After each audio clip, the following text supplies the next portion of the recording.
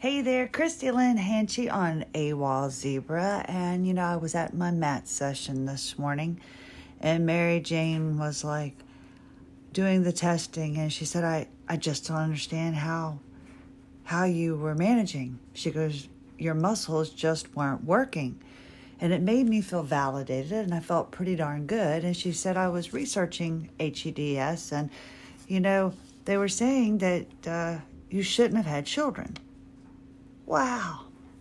I don't remember anybody, now that I've been diagnosed and had my son, ever saying that I shouldn't have had children.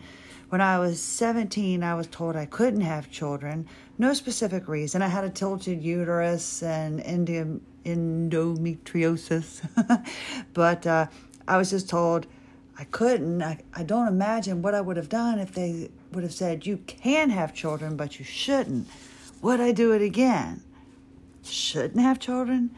Now, seriously, I never thought I could have children, so I never gave it much thought.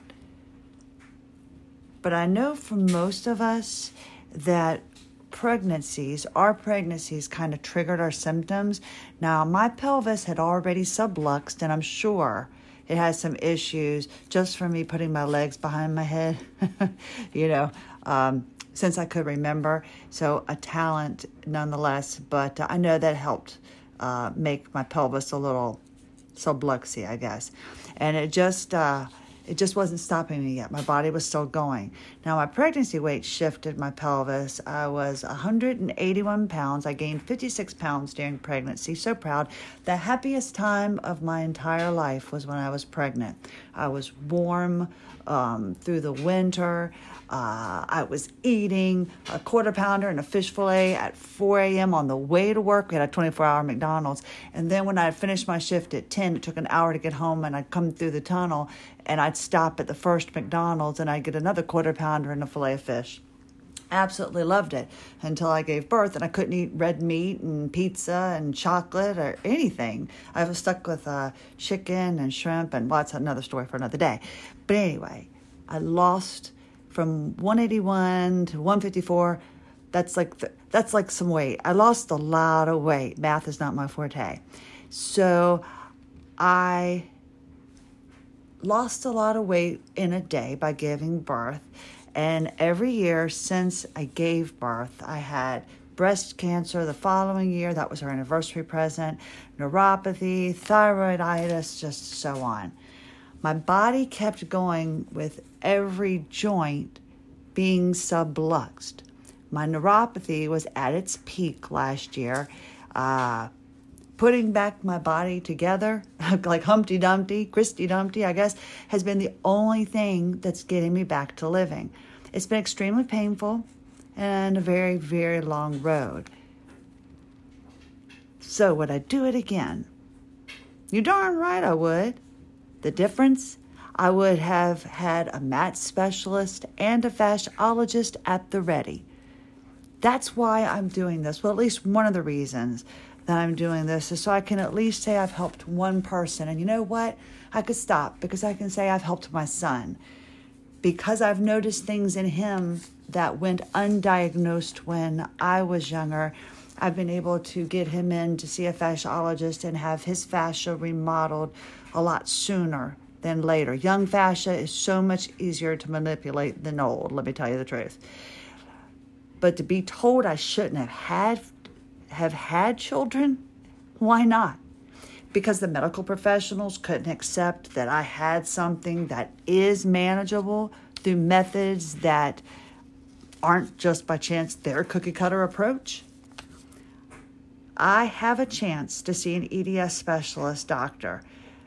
They did a documentary on him. Now, I think it was about the opioid situation, and he's kind of responsible for the oxy epidemic, but he's supposed to be really good in EDS, and he's in Carolina, so I'm like, let me contact him. And he notified me. He had a British accent, and everybody sounds better.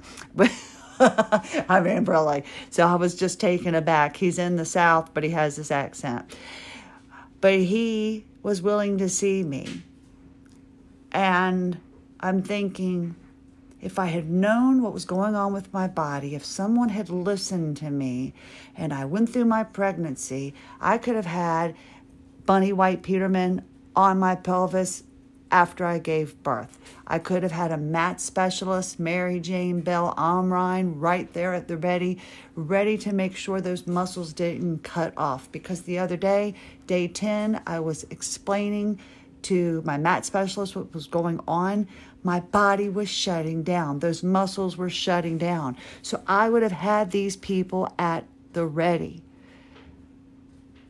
I'm helping my son, and if I could just, I don't know, maybe I'm getting greedy. If I could just help one more person. I mean, why not have children? If you want to, you can. You know what's happening.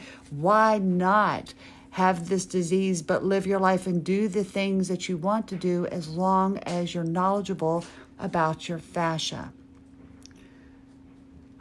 I am not going to allow the medical profession to take one more thing away from me, and had it been up to them, I wouldn't have had children. They told me I couldn't, but didn't really tell me why, and didn't explain that might someday, 20 years down the road, you might have a pregnancy alert. Woo! They just told me I couldn't, and they were wrong. We need to educate ourselves on our fascia and understand the health benefits to having healthy fascial lines. We need to take control of this disease before it takes control of you. That's what happened to me last year. My body gave in to the subluxations and the nerve pain and took away my voice. And that is why I am doing this, in hopes that if you've heard any similarities into anything I've explained, maybe you can have your fascia checked too. Thank you for being a part of AWOL Zebra. I'm Christy Lynn Hanchey. Until the next time, have a lovely day.